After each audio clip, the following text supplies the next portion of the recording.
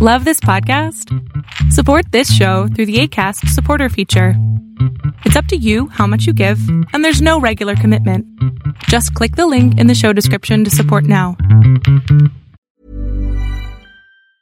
A lot can happen in 3 years, like a chatbot may be your new best friend. But what won't change? Needing health insurance. United Healthcare Tri-Term Medical Plans, underwritten by Golden Rule Insurance Company, offer flexible, budget-friendly coverage that lasts nearly 3 years in some states. Learn more at uh1.com.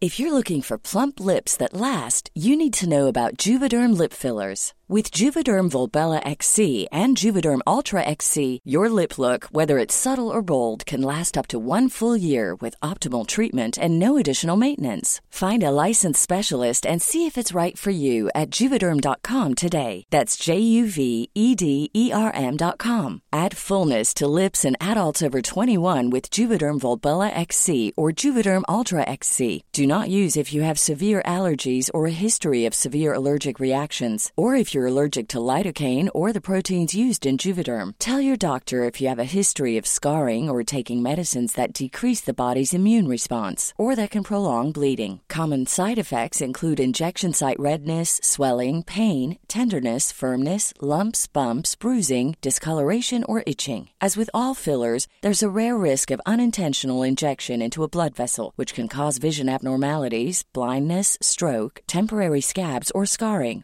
For full, important safety information, visit Juvederm.com.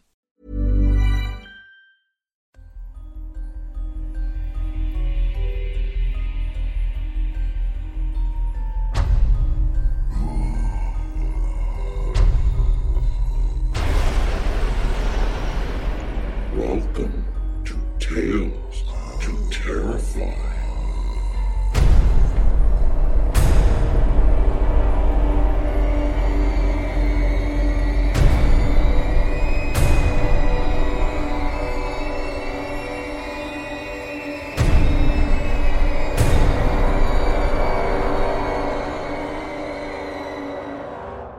Good evening, children of the night. If I'm reading my calendar correctly, the sound of my voice should be on its way to you on the 12th day of August, which means in 6 days, the Hugo Awards will be announced, and we'll see what comes of it.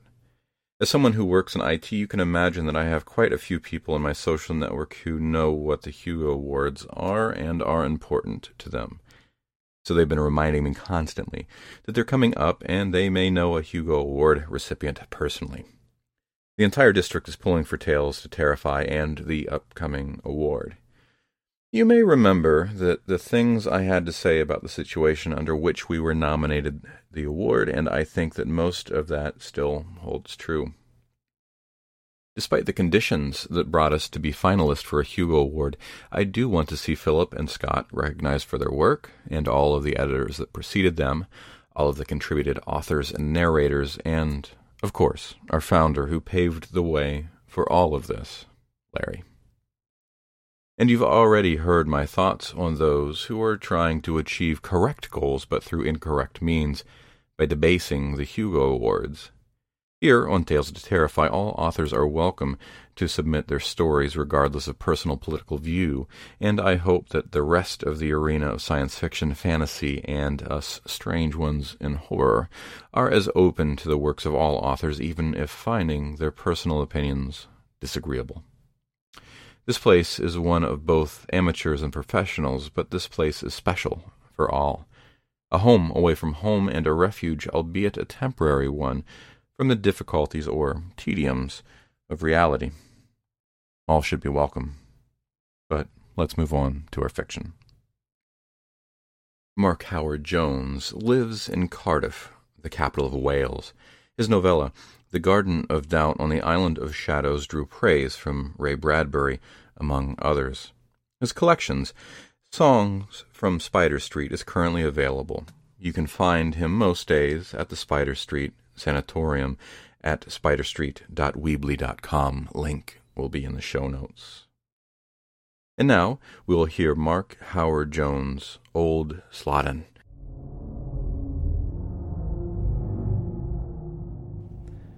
It had been nearly an hour's dusty drive from Rackness along a terrible road, and Pete was starting to get annoyed. He was about to embark on a swearing fit when Joanne finally said, That must be it, and pointed through the open car window. Squinting through the dust, Pete saw a line of old buildings jammed between the grey-green of the land and the light blue of the sky. About bloody time, too. "I did say it'd be a very long drive," said Joanne defensively. Pete gritted his teeth. "Yes, but I didn't know I'd be driving along a donkey track." Finally, the road was getting somewhere, he thought, as he pulled around the last curve and saw a small humpbacked bridge ahead. There hadn't been a single signpost along the way. As they came over the top of the bridge, he saw that the road into the village was mainly dirt and old cobblestones. He pulled over to one side and parked on the grassy verge. He switched off the engine and looked Joanne's unspoken question straight in the face. "I am not driving over that lot. Not unless you fancy walking back to the hotel because our suspension is knackered." She gave him a sour look, opened the door and stepped out. The breeze was cool in her face after the hot journey. In the moments when the breeze slackened, the sun felt hot on her face. "Well, here we are then," sighed Pete. "Old Slaughton." Joanne ducked her head back inside the car. "It's pronounced Slodden. I asked the woman at the hotel." Pete tapped on the steering wheel in irritation. "And what have we come here to see? Remind me." Planting herself back on the seat beside him, Joanne jabbed him in the ribs. "Nothing in particular. It's just that Uncle Simon said he was here in the 70s, and that it was really lovely, that's all." Pete squirmed away from her sharp fingers. "Ow! Oh, Simon, right. I'm surprised he can even remember anything of the 70s. Joanne jabbed him even harder. "Don't be horrible." She stood up again. "Come on, then. Let's look around." Pete climbed out from behind the wheel and locked the car. The main street was a carpet of grass and wild flowers, untrodden for years. Its only inhabitants appeared to be a small army of bees, hard at work on the flowers, unbothered by the midday heat. The village seemed to be just 3 sheets that followed the bend of the narrow river, with a cross street connecting them all. Most of the houses had wooden shutters on the outside of the windows, tightly shut even after all these years, in defiance of rot and mildew.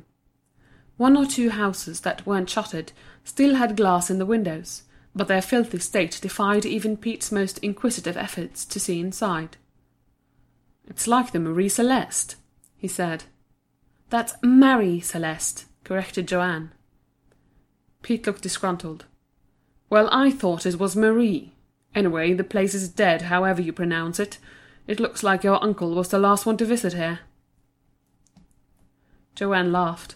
"Yes, it is an abandoned village. What did you expect?" He stuck his tongue out at her. "Actually, for somewhere that's been empty for so long, it's in pretty good condition. I'd have expected it to be much more of a ruin. You know, weather-beaten, mostly collapsed. No pubs or shops, have you noticed? Not one. I wonder how they managed," he added. Joanne nodded. "Yes, but they did have a church." She pointed to a dark spire poking above the roofs. "Oh, hooray! Good for them. Holy spirits instead of real ones," he snorted. "So what's the big mystery about this place, anyway? I mean, why is it empty now?" Joanne shrugged. "The guidebook doesn't say much, really. The village was abandoned in the 1920s. It doesn't give a reason or anything. I suppose it is quite cut off here." Pete looked puzzled. "Probably because there were no pubs. Strange time to abandon it, though. I mean, cars and buses were in common use by then. It seems odd they would just pack up and leave, even if it was cut off." "I expect there was a good economical reason," said Joanne, falling back on her accountancy training as usual. Pete shot his eyes heavenwards. "Yeah, I thought you'd say that. But why build a village here in the first place? I mean, there are no farms around here for miles. It's just salt marsh." "I don't know. The guidebook doesn't say," shrugged Joanne, waving the pointless term at him before stuffing it back in her bag. "Maybe it's one of those model villages that guilt-ridden 19th century philanthropists used to build." Pete nodded. "Or maybe it's a leper colony. All the way out here, away from clean, healthy folk." Joanne chuckled at the idea, and they set off to walk the length of the village. Joanne passed a corner house with a name carved above the door in simple, clean letters. It said Provender Cottage. "Well, that explains why there are no shops. They got all their goods here," she said, tugging at Pete's sleeve and pointing. She looked at the elaborate upper stories of some of the houses, surprised to see them in such a small village. "I've never seen houses like these in country before. They look sort of Dutch." "Well, this part of the country does point at Holland," he said, using exaggerated hand gestures to indicate what he imagined was the most direct route to the Netherlands, as the crow flew. They came to another bridge over the river, and Joanne looked down into the slow-moving water. Flowers had taken hold everywhere, even growing out of the masonry of the bridge, softening its lines. "It's like something out of a dream." The place had even begun to soften Pete's temper. "Yeah, it is quiet here." Joanne fished into her bag and pulled out a packet of sandwiches. "Cheese and pickle? Want one?" They sat and ate while leaning against the old bridge, staring down into the water and feeling at ease with the world for once. "Uncle Simon was right. It is lovely here." "Yeah, it's a sort of best-kept secret type of place, isn't it? I wish I'd brought my camera," said Pete. After eating, they decided to explore what was beyond the village, heading round the bend of the river. But at the end of the street there was nothing. The last house had partly tumbled down to where the cobblestones came to a sudden end. Beyond that was just flatness that eventually fell away down towards the sea, a grey and blue band less than a mile from where they stood. The salt wind brought the smell of the sea to them. "Ah, well, the end of the road. So much for the view, then. Let's get back, shall we?" suggested Pete. They were about to leave when Joanne stopped and pointed. "What's that?" Pete turned and followed her directions. Just below a dark cloud out to sea, there were a number of dark shapes heading towards them. "Birds," said Pete. "They're awfully big," she said. Pete shrugged. "Probably gulls. Or skuas. They are both quite big." "But we can't tell how far away they are. They seem bigger than that." He didn't know why Joanne was suddenly so nervous, but he slipped his arm around her and said, "Come on, let's go back to the car." She turned awkwardly with her arm wrapped around her and almost stumbled. "Ow!" she said, expecting at least minimal sympathy from her husband. He was silent. He stood staring, his mouth open. There was an odd expression on his face. "What is it?" she asked. He seemed unable to speak. She followed his gaze. Now there were 4 bridges across the river instead of just 2, and she could see more streets between gaps in the houses. The village seemed to have doubled in size while their backs had been turned. She turned her head to the left and saw 2 streets running along the edge of what had been an open field just a few seconds ago. The old phrase, "all done with mirrors," came into her head. But then she realized how impossible it all was, and feared that she had gone mad. "Pete!" There was cold panic in Joanne's voice now. "Where did all these streets come from?" "We must have just taken a wrong turn. The place must be bigger than we thought." He wiped his forehead on his sleeve, leaving a large dark sweat stain. Despite his growing panic, he felt obliged to try and rationalize things, to be in control. "Come on, let's head back towards the church. At least that's still where it was. We can get our bearings from there." They began to walk slowly, surely, as if uncertain of the ground below their feet. Joanne glanced over her shoulder just once. The flock of giant birds was gone, and there didn't seem to be any more streets behind them than before. She breathed a short sigh of relief. "We'll be okay," said Pete, not believing his own words. There was nothing unremarkable about the streets that had recently appeared. They were just like the others in the village. But the fact that they were there at all made Pete's sweat turn cold, as if the summer had suddenly disappeared from around them. They began to walk towards the church, cautiously following the route back that they had trodden just a few minutes earlier. But the street took them away from the church instead, and led them to a small square where the low houses cut them off. Joanne looked around quickly. A small "Oh no!" escaped her lips. Pete turned to go back the way they'd come, but stepped back in shock as he saw there were now 3 streets that led into the square. Sure that she'd seen someone move behind an upstairs window, Joanne gripped his arm tightly. The old phrase about mirrors popped back into her head, and a lost, childish part of her prayed this was all just an illusion. She longed to rush forward, arms outstretched, and push over the mirror, shattering it into shards, revealing reality hidden behind it. "Oh, God, where do we go now?" she whispered. "Follow me," muttered Pete. He was determined to reach the church, even though that wasn't anywhere near where they had left the car. But if they could get inside, he thought, maybe they would have a view out over the village and find the way out. Joanne followed him down the nearest street. She gasped as they passed Provender Cottage, and then, a few steps later, passed it once more. There were a dozen identical houses within mere yards of each other. The one small house had been multiplied. She was almost in tears at the thought it might happen to them too. Why had they come to this damned place? The street came to a sudden end outside the church. "At last," said Pete. He began to look for a way into the building. Apart from the main door, which was locked and still sturdy despite years of neglect, there was no other way into the building. "Shit! We're no better off than we were," he cursed. Joanne stroked his back in reassurance. "Let's just try and find the car as quickly as possible, shall we, darling?" She tried to hide her fear, but it quivered through her words. Pete nodded, and they began to head back the way they'd come. There was no street. The way they'd come had disappeared. Now there were only houses forming a small square in front of the church, with no way in or out. "Oh, God! No! No!" screeched Joanne. "What is this place?" Pete grabbed her. "Hey, listen, we will get out of here, okay? We'll just break into one of the houses and get out the back way." He headed for the nearest house and began to push his shoulder against the front door. It didn't give. But a sound came from above him like an animal clambering over the roof. Pete looked up but couldn't see anything. He glanced over at Joanne, who was busy fishing in her bag for a handkerchief. She obviously hadn't heard it. Out of the corner of his eye, Pete felt sure he'd seen something cling to the top of the church spire, gripping it in a way that no bird could. He turned quickly to look at it. The stone seemed to have changed colour slightly in the afternoon light, but that was all. He didn't say anything to Joanne.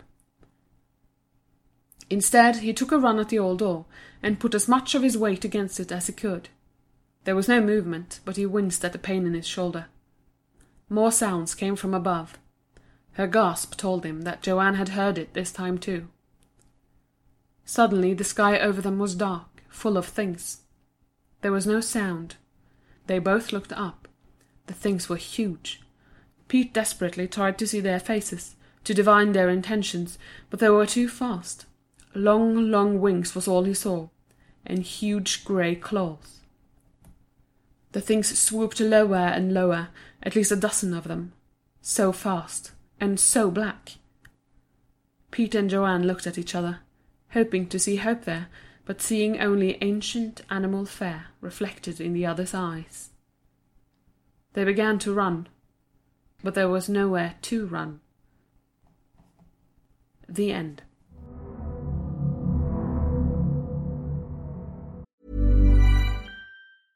Hey, I'm Ryan Reynolds. At Mint Mobile, we like to do the opposite of what Big Wireless does. They charge you a lot, we charge you a little. So naturally, when they announced they'd be raising their prices due to inflation, we decided to deflate our prices due to not hating you. That's right. We're cutting the price of Mint Unlimited from $30 a month to just $15 a month. Give it a try at mintmobile.com/switch. $45 up front for 3 months plus taxes and fees. Promo rate for new customers for limited time. Unlimited more than 40 gigabytes per month slows. Full terms at mintmobile.com.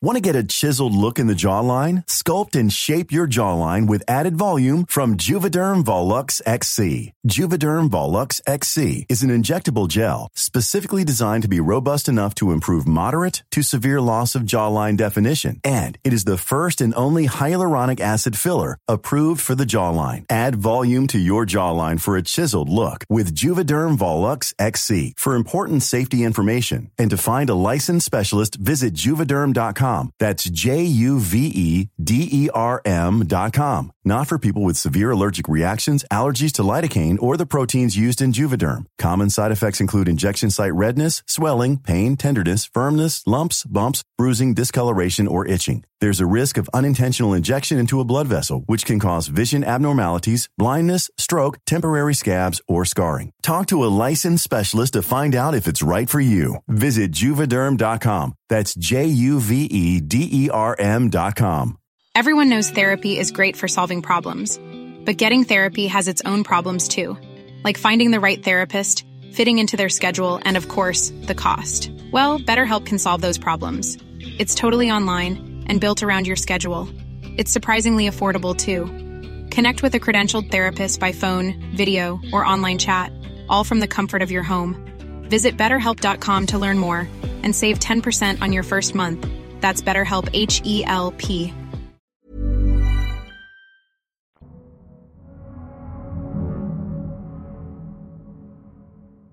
That was Mark Howard Jones' Old Slåtten, as read by Kristen Gjerløv. Kristen is 29, Norwegian, and has been recording and editing for LibriVox since 2011. She is educated as a librarian and is currently working on her first novel, although she runs her own company at the moment. Her LibriVox page can be found linked in the show notes. Thank you, Kristen. Our second story for the night comes from John Everson. We heard from John last week, so this is going to be a bit of a repeat of his accolades, but where they are due, they are given. John Everson is the author of more than 100 published short stories and several novels of horror and dark fantasy. His first novel, Covenant, won the Bram Stoker Award for a first novel in 2005.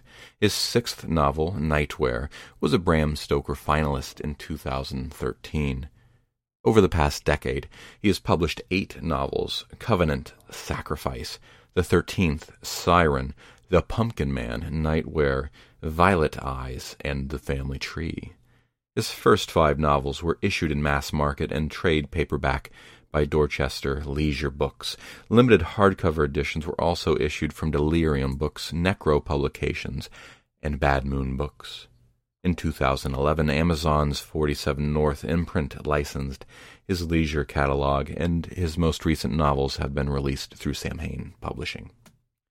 Covenant, Sacrifice, Siren, and Nightwear have been translated or are in the process of being translated and released in Poland, Turkey, France, and Germany. Over the past 20 years, John's short fiction has appeared in more than 50 magazines, including Space and Time, Dark Discoveries in Gru, as well as in a couple dozen anthologies, most recently in Necrophiles, 2 decades of extreme horror, The Green Hornet Casebook, Kolchak, The Night Stalker Casebook, Best New Werewolf Tales Volume 1, Best New Vampire Tales Volume 1, and Best New Zombie Tales Volume 2, and Fell Beasts. His short stories have also been translated and published into Italian, Polish, and French.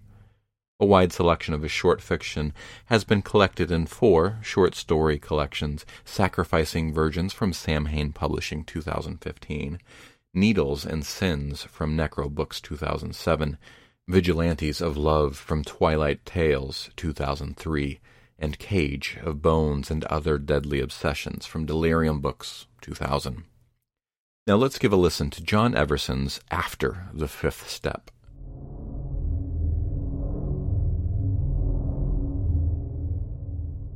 After the 5th step, it was mundane. Ah, but getting to the 5th step, that was the trick. That was what it was all about. The crowds below, they thought the tough part was in the center, once the safety net was removed. "Oh, such danger!" the ringmaster would cry. "Such daring-do!" Such malarkey, Rain thought. Once you were moving, in the groove, you didn't need a net. The difficult part was placing one step in front of the other when leaving behind the wooden platform. The first step was like a switch between stepping on sandpaper and high-gloss ice. With a slight movement, his foot left behind the immobile, grainy plywood to slip down a quivering, thin decline of twined, worn fibers. It was stepping through the door of a plane cargo bay to open unparachuted air. That step was the first trick, and the second, bringing your anchor with you. The hardest was the step after the first. That's where you gained or lost your balance. That's where it became a walk or a fall. After the second step, there was no going back. You didn't turn around on the high wire.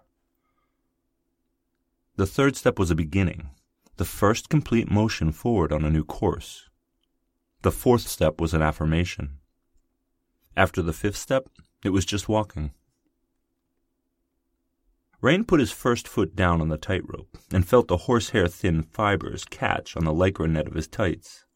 Comforting feeling, that. While an unpracticed person would simply feel his foot slip down on a wavering thread of uncertainty, Rain could feel his soul wrap and grip on the tightly wound fibers of the rope. It wasn't like stepping out on air. It was solid to him. Different than earth, maybe, but solid, if you were in tune. Maybe that was the best simile. Walking the tightrope was like performing a violin solo. Long, elegant strokes across thin strands of fiber. Of course, if you flubbed a note on the fiddle, you didn't end up so much dog food in front of an audience of hundreds. Usually. He thought of a spider, stepping without thought across skeins and splinters of web. Tarantula sang a dirge in his mind from a long-ago album by This Mortal Coil. That's what he tread across, this mortal coil. A skein of filigree and shadow. The web of a tarantula. He smiled and hummed. The second step fell true. He sighed, an invisible breath of success. The audience didn't know the peril of those first two steps.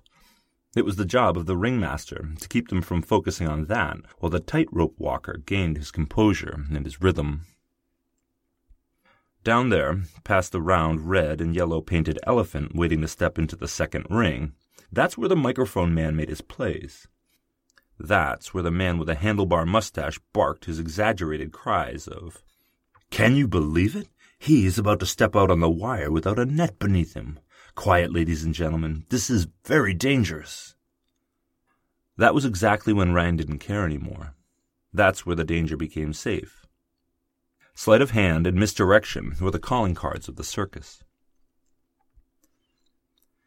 After the first few steps, he was home free. It was the adjustment zone at the intro. That's where the tough stuff was. It was the job of the ringmaster to keep the audience focused on the center and the false bravado where it was easy. The third step was good, and Ryan's heart slowed. Oh yes, even after all these years of walking, his heart still kicked with a mule's petulant anger when he put that first toe to wire. His mind may have been stubborn, but his body wasn't stupid. He knew that every walk could be his last. But with step 4, he knew that this was just another day. His bearings found, Ryan moved steadily across the rope, one foot in front of the other, each step bearing down lower on the ever so slightly sloping rope until he reached the center and the object of the ringmaster's over-exaggerated cries of excitement. Once he started that upward incline on the far side of center, over where the spot where there was no net, it was like walking up a hill. From the ground it actually looked fairly level, but it wasn't, not quite. The second half of the walk was work, but it was easy. He began to think of Melinda the night before, the way her fringed gold lame top had slipped from his fingers to the floor, a bouquet of tinsel. The way she'd shown him how a girl could really appreciate the controlled reflexes of a tightrope walker. She didn't care if his mother was the three-breasted woman of the freak show tent. She loved his surety of self. She loved his lips for their deceptive softness. He loved her eyes for their kaleidoscopic play of spark and dark and mystery. He loved her dimples for their expressive blushes. God, he hoped she didn't tell. This was a dangerous game. All of their other meetings had been during the break between their acts. They'd seen each other on the sly for weeks, but never had a night date before. When he slipped back into his tent to face Aaron after midnight, he'd had to make up an excuse about helping Raymond with a faulty rope pulley. She'd yawned and shrugged and turned away back to sleep. Did she suspect? It was one thing for a man of the circus to love a woman of the same. It was another for a man of the circus to cheat on a woman of the circus with a woman of the same. He knew it was only a matter of time before someone talked to the wrong someone else. No matter how careful he was, tongues would wag. A circus was like a family, and like any family, nothing stayed secret for very long. Erin, Rain's wife, was a ticket-taker at the front gate. She'd had no talents, but she'd loved the smell of the damp bales of hay and the heat of the popcorn in the air, the sticky promise that pink cotton candy gave, and the front gate cries of, "Step right up, ladies and gentlemen. Welcome to Bartlett and Stanley's amazing, mysterious, phantasmagorical traveling circus. Hear the mighty trumpet of the elephants and the horns of the clowns. Taste the taffy of our apples and the caramel of our corn. Twist your body in the house of illusions. And, for the truly terrifying, visit our freak show. Come, see the frightening Mr. Lee. Come and beware of the terrible Mrs. Jacob." That greeted the guests a dozen times a day in every town. They stepped past the ticket-taker girls and oohed and awed at the brightly colored, massive tents and the fire engine red signs in the shape of giant hands that pointed this way and that, noting in daisy yellow script, "This way to the freak show. See the three-breasted woman. Hear the tiny voice of the midget man." And another, "This way to the center ring, the site of the show of shows." The people streamed inside the tent to see what they could never see at home. Sometimes to breathe sighs of relief that they did not have such freakishness at home. But mostly to lose themselves in the strangeness and warped talent of it all. The circus was ultimately about the people who came to see it. It reflected them. And the people wanted to taste the salt of the corn and the sugar of the cotton, and live the vicarious danger of a man on a tightrope and a woman in a skimpy top sticking her head inside the deadly lion's mouth. They wouldn't do it themselves, mind you. But somehow, seeing another person tread the wire or brave the teeth gave them satisfaction in their own lives. That's what Rain did. He gave satisfaction. He made life worth living for hundreds of folks every day. Erin had been one of those people once. She'd come to see him walk and hung around after the show to talk. She'd ended up in his bed.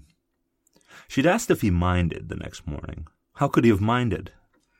She stayed with him through the next town, helping out as they struck the tents and pulled the pitons and rewound the ropes.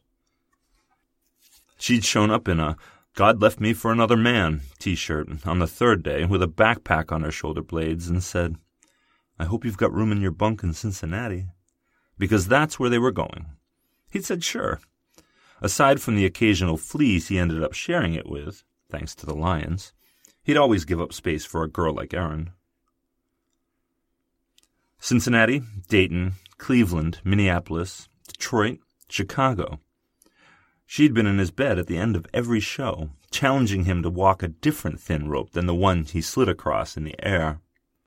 This tightrope was wrapped in a scrim of emotion, and she was weaving it as they went. He was trapped before they left Ohio. She began to earn her keep in the ticket-takers' booths. "I'll not have you carry me," she said on the day that she applied for the job. It's not like she had a lot of competition. Most of the people who traveled with the circus had talents and skills to show off, or oddities. All Erin had were her looks and a lover, and free time on her hands. So she worked the booth. Rain had worked a tent. They made the circus money and moved from town to town.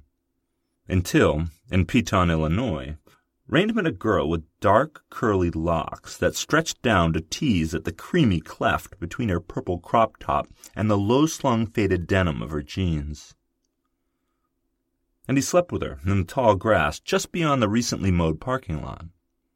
And he'd found that there was more than a wire, a ticket taker, and a suitcase to life. At least, that's what he thought as her heavy, forceful tongue invaded his lips.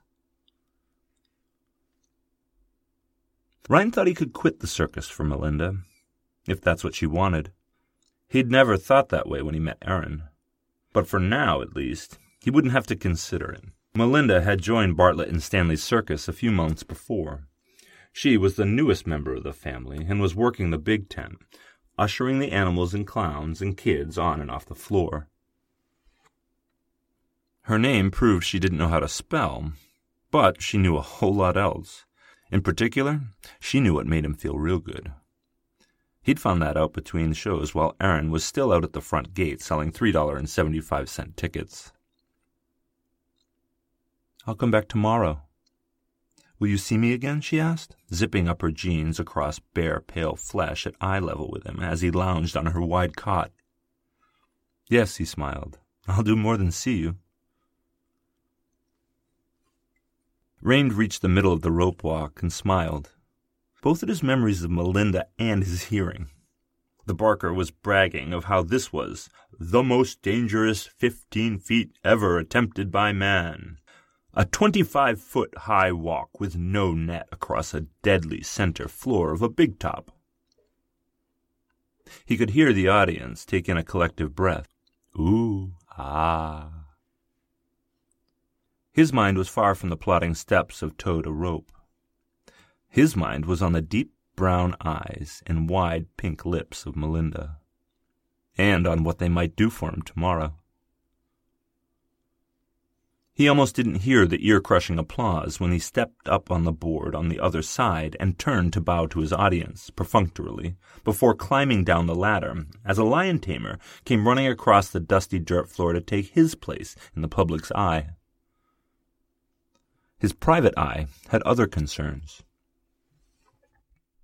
Rain feigned sleep when Erin came in. He couldn't face her tonight. He was a terrible liar, and, truth be told, despite his feats on the tightrope, a coward. He lay in bed with his eyes locked shut, wondering if he could convince Melinda to stay in Springfield with him. The circus could pack itself up and hit the road, and when it arrived in St. Louis, it would just be short one tightrope walker and one glitter girl. They could hitch onto another circus easily enough. He didn't really believe that last part, and he doubted Melinda would either. She'd just finally ended a job search. How many traveling bands of multi-talented gypsies were there in Middle America? And how many needed performers? He'd rolled on his side as Erin kicked her shoes into the trunk with 2 muted thuds, and slipped off her heavy, gold-lined red jacket, draping it over a folding chair with a hollow clang of metal beads meeting metal back. As she did every night, he heard her jewelry hit the pressboard of her thin shelving unit. She'd insisted on keeping one light piece of furniture in the portable home. She slipped beside him under the covers, cool silk brushing against his thigh. Rain could feel her eyes burrowing into the back of his neck. "You want to talk about it?" she said finally. He didn't stir. "Yeah, didn't think so," she whispered. They both lay there, faces to the canvas ceiling, each knowing the other was awake, as somewhere the clock ticked through the hour. Click, stop, click, stop, click, stop, click, stop, click. When Rain woke up, Erin was already gone. Part of him was relieved, but another was frightened. What did she know? What would she say when he finally came clean? He shook away the vision of her screaming and beating at his chest with clenched fists. He dressed quickly and went out to meet the crowds. He had a show to do. He passed his mother, Yvette, the 3-breasted woman, outside the freak show tent. Her arms were crossed over the object of her attraction, and she shook her head at him and tisked. "Behave," was all she said, and vanished behind the flap of canvas. Great, Ryan thought. Did everyone know? The first step was harder than usual. The second was almost impossible. He couldn't focus. He kept hearing Erin ask in the darkness, "Do you want to talk about it?" She knew. She knew, damn it! Maybe his mother did, too. Shit. Maybe the whole goddamn circus knew. But how? It hadn't been that long, and they'd been careful. Or was he just being paranoid? He could feel a change in texture of the rope beneath his foot at step 3, but didn't look down. When you were on the wire, you didn't turn back, and you didn't look down. But then he felt it again. His foot seemed to slide just a bit. Rain didn't move his head, but cast his eyes down, staring at the event horizon of the long rope below him. He saw the cause of the disturbance. If he hadn't been so preoccupied with his infidelity when climbing the ladder and starting out across the rope by rote, he couldn't have missed it. Someone had wound gaudy strands of tinsel every few inches all down the length of the rope. Cute, he thought, and refocused his gaze. Irritating, but not dangerous. He was already past step 5, and the rest of the way was just a walk in the park, really. He and Rafe, the tent master, would be having a long talk when he got down from this little stunt. You don't mess with a guy's tightrope to pretty it up without telling him. Down on the main floor, the ringmaster was just winding up, getting into his act. "Shh, ladies and gentlemen, be very quiet now," the man in the red and white striped suit intoned, holding a finger to his lips. "He's coming up on the most dangerous part, a walk of intense peril, the most dangerous 15 feet ever attempted by man. Look as he steps out over the ground 50 feet below, without a net." Rain hardly smiled at those old familiar words. Old hat. He'd heard them too many times. He stepped, slipped a little again on tinsel, stepped again, and stepped. "Shit!" he hissed. Something bit into his foot. He hurriedly stepped again and almost fell. The rope felt as if it had disappeared, and he was treading on razor. The thin fabric covering the soles of his feet barely shielded them from the rope, allowing him to feel the texture of the strands beneath him.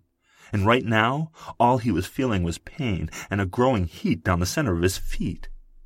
His arms struck out and waved for balance as his walk slowed, and the crowd took in its breath with a perceptible gasp. The whole world seemed to creak to a slow-motion crawl. He stepped again, and this time he cried out. Again, the pain was growing, but Rain could not go back. He could not stop. On the wire, there was only going forward, or going down. Rain looked down, afraid of losing his focus completely, but unable to stop himself from seeing what had been done to his rope. His rope had been taken away. Across the 15-foot gap above where the nets were withdrawn, the dangerous part of the walk, a single heavy steel wire extended. He had stepped, without seeing, from thick rope onto thin, slicing wire. Ahead, where the protective nets again began below, the wire rejoined treadable thickness of the rope. He would not be safe until he truly walked the wire. Tears were already slipping down his cheeks from the pain, but he would not stop. He could not stop. To stop now would mean death, or at very least a broken back. Another step, and the skin of his feet were separating, slipped down on a wet, bloody kiss around the wire. He lifted his right foot, feeling the skin sucking at the steel as he pulled it up and away, only to place it down again. He screamed, and stepped, and cried, "Oh, my God, and stepped. The audience was aware that something wasn't right, and the background noise grew in volume as people pointed and chattered, and 1,000 voices whispered, "Oh dear, oh my." He could feel the web between his second and third toes on his left foot give way with a painful tear, and he nearly fell again, wobbling off balance, arms akimbo, waving from side to side, but still his legs not stopping, not slowing, no. He put his right foot down bloody, shredded, and fire-hot to the razoring foot garrote, and swore every curse he knew in a foul blue steam, no longer caring if the audience heard or saw his moment of weakness. Now it was life or death for him. This wasn't a performance. This was a survival test. This was punishment. At last, the filleted remnants of his right foot came down on what seemed to be a foot-wide supportive rope, and he pulled his left forward to match. He'd made it. Whoever had done this, he'd beaten them. He'd survive. He looked down at the familiar surface, checking to see if more foot irritants lurked in the last third of his journey across the sky of the big top. The rope was free of exposed wire and golden tinsel. In their place was a new decoration. Every remaining foot of his walk was marked off with what looked like raven-smooth ribbons. Ribbons made of long, black twists of hair. The slippery, red blood of his foot was dripping down on the satiny locks of one curl, even now. Rain knew whose costume the golden tassels had been ripped and clipped from. And when he finally reached the platform at the end of his faltering walk, when he slumped down on his knees to cry and shake with relief on the plywood surface, and saw the glass jar with a fist-sized bloody organ floating inside, Rain knew whose heart had been cut out. The doctor cleaned and stitched and dressed his feet and assured him that he would be able to walk the ropes again if he wanted to. Rain didn't ask about the new jar perched on the doctor's medicine shelf. The jar was something kidney-shaped floating inside. Back at his trailer, Aaron waited. "They said you had some trouble on your walk today," she cooed, one eyebrow raised in an innocent question. "Oh my, what happened to your feet?" He'd set the crutches aside and collapsed on the bed next to her, where she kissed his forehead and stroked his hair. "My poor baby," she said. "Do you want to talk about it?" Rain shivered and shook his head. "I don't think so. Some things just can't be said." She stood up, shaking her head in agreement. "I'm glad you think so. I feel the same way." She walked over to her shelves and pulled a jar from the top. "Your mother gave me this today," she said, holding it in front of her, as if to catch the light to see something hidden inside. "She asked me what I thought about adding it to the display of two-headed calves and conjoined twins and all the rest of the twisted mutants they have jarred up over there in the freak show. I told her I thought so, but I said I'd ask you. What do you think?" Rain took the proffered jar and stared, deep within its yellow, formaldehyde waters. Inside, a tiny Tom Thumb floated, umbilical waving like a wrinkled, severed worm. Its eyes, barely the size of pinheads, were black and open. Despite its size, Rain could make out every finger and every toe. It was perfect. "Some things just can't be said," she murmured, "and some things just shouldn't be born." Rain could see a tiny drop of blood hanging like smog near the tiny cord, drifting in the preservative solution. He choked and nearly dropped the glass. Aaron rescued it from him and flashed a sad, weary smile. "So, what do you think?" "I think it's going to be hard to walk for a while," he said. "Yeah," she answered. "Yeah, it looks that way. But you've got me to take care of you. We'll all take care of you." She paused and met his gaze, her eyes hard. "We're all family, remember? The circus takes care of its own." Then she took the tiny child and left the tent, leaving Ryan to cry in deep, empty sobs over the loss of his son and his lover as he stared into the other jar left behind on Aaron's traveling shelves. Rain stared for hours into the deep, brown, floating eyes of Melinda, who would never see again.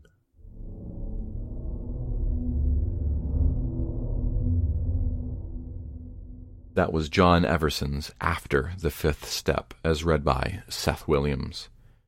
Seth Williams is the avatar for a 3-kilometer sentient starship that is parked, probably uncomfortably, close to the third planet.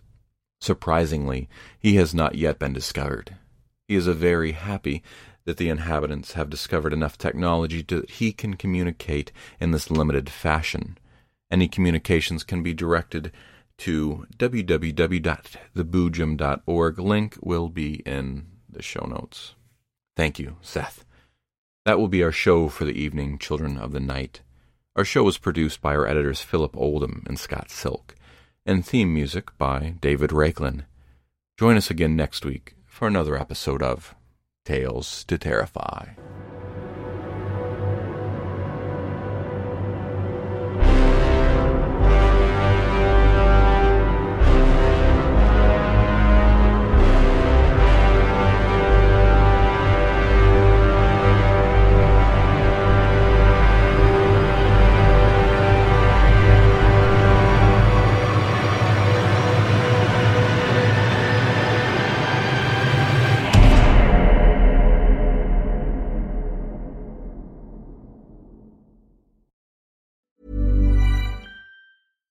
If you're looking for plump lips that last, you need to know about Juvederm lip fillers. With Juvederm Volbella XC and Juvederm Ultra XC, your lip look, whether it's subtle or bold, can last up to 1 full year with optimal treatment and no additional maintenance. Find a licensed specialist and see if it's right for you at Juvederm.com today. That's JUVEDERM.com. Add fullness to lips in adults over 21 with Juvederm Volbella XC or Juvederm Ultra XC. Do not use if you have severe allergies or a history of severe allergic reactions, or if you're allergic to lidocaine or the proteins used in Juvederm. Tell your doctor if you have a history of scarring or taking medicines that decrease the body's immune response or that can prolong bleeding. Common side effects include injection site redness, swelling, pain, tenderness, firmness, lumps, bumps, bruising, discoloration, or itching. As with all fillers, there's a rare risk of unintentional injection into a blood vessel, which can cause vision abnormalities, blindness, stroke, temporary scabs, or scarring. For full, important safety information, visit Juvederm.com. Mom deserves the best, and there's no better place to shop for Mother's Day than Whole Foods Market. They're your destination for unbeatable savings, from premium gifts to show-stopping flowers and irresistible desserts. Start by saving 33% with Prime on all body care and candles. Then get a 15-stem bunch of tulips for just $9.99 each with Prime. Round out Mom's menu with festive rosé, irresistible berry chantilly cake, and more special treats. Come celebrate Mother's Day at Whole Foods Market.